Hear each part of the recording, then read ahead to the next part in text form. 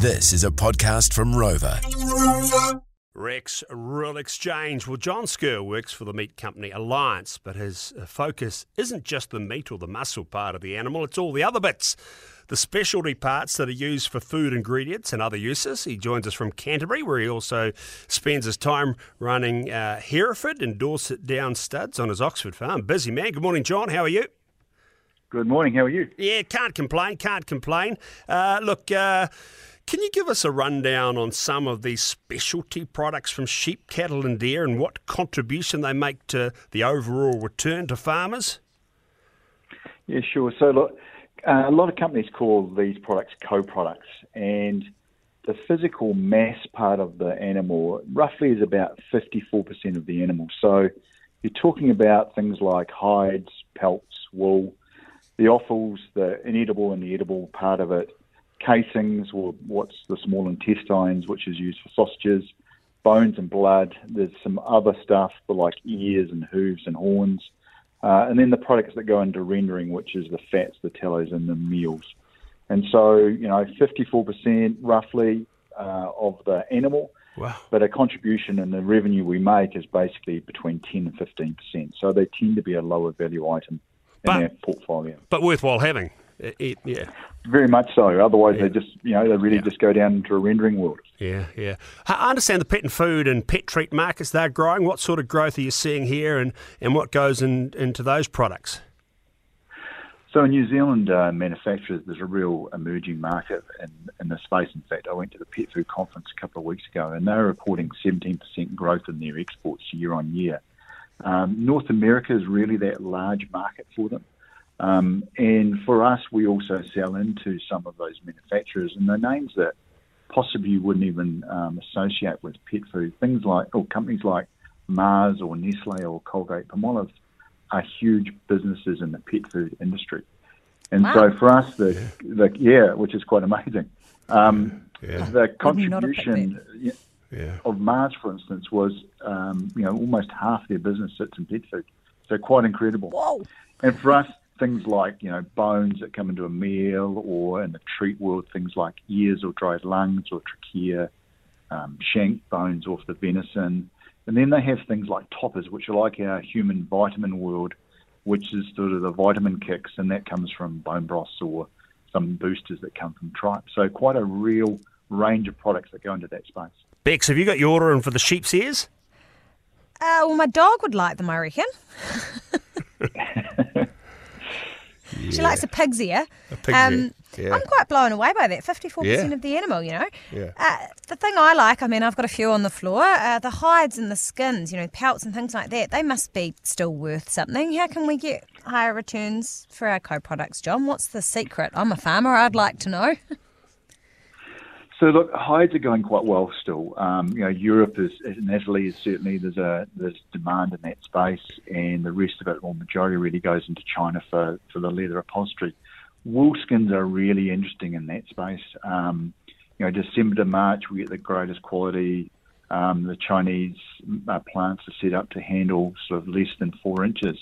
And something we're seeing in the last couple of years is because of the price of wool, people are not sharing as much, and so the length of the wool coming through on the pelt is actually a lot longer, and so that's creating some extra challenges. Pickle pelts, so with the slight wool coming off, places like Europe and India and Pakistan and Turkey, for chamois, that's a really interesting market and holding up quite well. So we're seeing sort of a mixed world where you get longer wools and challenges, but the rest of it's holding up quite nicely. And so to answer your second part of that question, how do we get more out of co-products? Well, firstly, we've got to have more staff so that we can actually save parts of these. It requires a manual process on the plant. Yeah. We're looking for new markets, and you look about where those products and things like offal, of course, is an edible part of this part of it. So, in the New Zealand market, we produce a little pack that goes into a retail sense. So that's an edible offering that we put in a 450 gram. Produces a greater volume than we can do in other areas. But then there's a form that you can sell these products in, and I'm not sure whether you saw on Tuesday night, I think it was on TV, Hamish Bond and his wife are actually in Duke University, and Lizzie is an orthopedic surgeon. And she talked about how they're using or she's learning about the new techniques and how to bring athletes back quicker into performance. And part of that is enhancing the ACL repair, and they're using bovine collagen to stitch into the ACL as a repair and bringing these athletes back into sport quicker. So those sort of things, when you have some very, very smarter people than I, you bring them into the discussion, they start coming up with ideas like that. The opportunities are definitely, or the potential is definitely there, isn't it? You just mentioned about the edible offal and the packages. So what would you find in there? Is that like your liver and things? Yeah, liver, heart and kidney. That's okay. the three main ones that we have, yeah. Did you not get served up those as a kid? What did you get served up, Bex? Was anything tripes or anything you... I quite like liver. Yeah. I don't mind eating liver. We used to sometimes have that for breakfast with a fry-up. And also Mum used to do like a steak and kidney casserole sort of thing. I didn't really love the kidney though, I have to say. Requires a lot of salt. Yeah.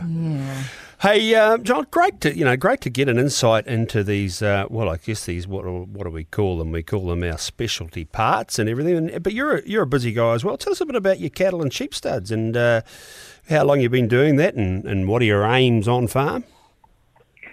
Well, unfortunately, I've been here 6 months thanks to my father passing away, which is a real shame. And right. I would always thought about coming back here as I've got older. And so I've been here around about 6 months, and I'm really lucky that I've got a elderly gentleman who helps us, a bit of a legend around Oxford, Jimmy Stubbs, and he's a fantastic guy that allows me to sort of have a day life in town and an evening and weekend job up here. So I'm really lucky to have that balance. I'm very new into it. The season's been very good because we didn't have a drying off at all through summer, so we've had lots of grass, a lot of hay sitting in the shed, and the animals looking fantastic. So for me, I'm very much enjoying the balance between the corporate life and coming home in the evenings and enjoying the farming life. Yeah, look, I'm sorry to hear how that's happened, but also it's nice that you actually are, I guess, enjoying that balance, and it does sound very good, doesn't it, Bex, actually? You quite like your Fridays and your weekends where you spend a bit of time in the broadcast world, and then you go home to the farm, don't you, too? So you strike a bit of a balance too. Yeah, I try to. It's not like I'm working full-time in town. It is nice to be able to get off the farm and have something that's just a day for me, even if it is a day working. I do enjoy getting... Yeah, you talk to such a range of people doing the show and having a day in town. I mean, whether it's just to get the groceries done after the show or whatever, but it is quite nice to have a day in town, yeah. Yeah, a bit of balance, I think, John, is what I'm saying, isn't it? In both respects, everybody, whether your week's dominated by city, town or the farm, vice versa, to have that balance, I reckon, is absolutely integral.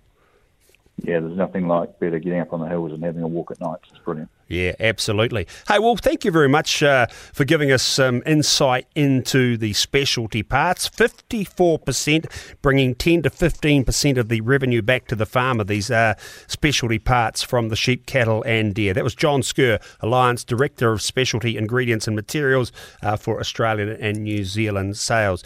Great stuff, Bex, wasn't it? I mean, I found that 54%. Well, I suppose when you break it down in your mind, because, I know how much you like to sort of get a knife in your hand and rip in there and get all the parts out. I mean, you were outstanding at field days with your identification of the various beef cuts with our friend Rodney, who has been a boner for 40 years. Raymond, who's been a boner for 40 years. I was quite proud of that effort, actually. Yeah. Just not so quietly. Yeah, no, that's all right. You're allowed to sing from the rooftops. Nobody should stop you doing that. I mean, I knew I was going to get the head correct because, obvious reasons, but I wasn't feeling very confident about everything else. But, really interesting. I think, okay, it is only 10 to 15% of the value, but when there's 54% of the animal that is making up those specialty products, that means that there's a lot of that material, so it's got to go somewhere. So certainly does. We don't want to waste things either. You don't want to waste the animal. Yeah. No. The more of it we can maximise or use, it was a life. So, I think that's great. Yeah, you think about anything else in life that we do and we can add 10 or 15% to the value of, got to be a winner. Even 1%, hey? Even 1% better, Bex. Nudge, nudge, wink, wink. Good stuff, righty. We're going. Sorry, a little bit in-house between me and Bex there. Next up, we're going to hear from Roger Fuller, Wools of New Zealand wool broker, coming up here on Rex Rural Exchange, and then Wormwise Program Manager Ginny Dudansky here on Rex Rural Exchange.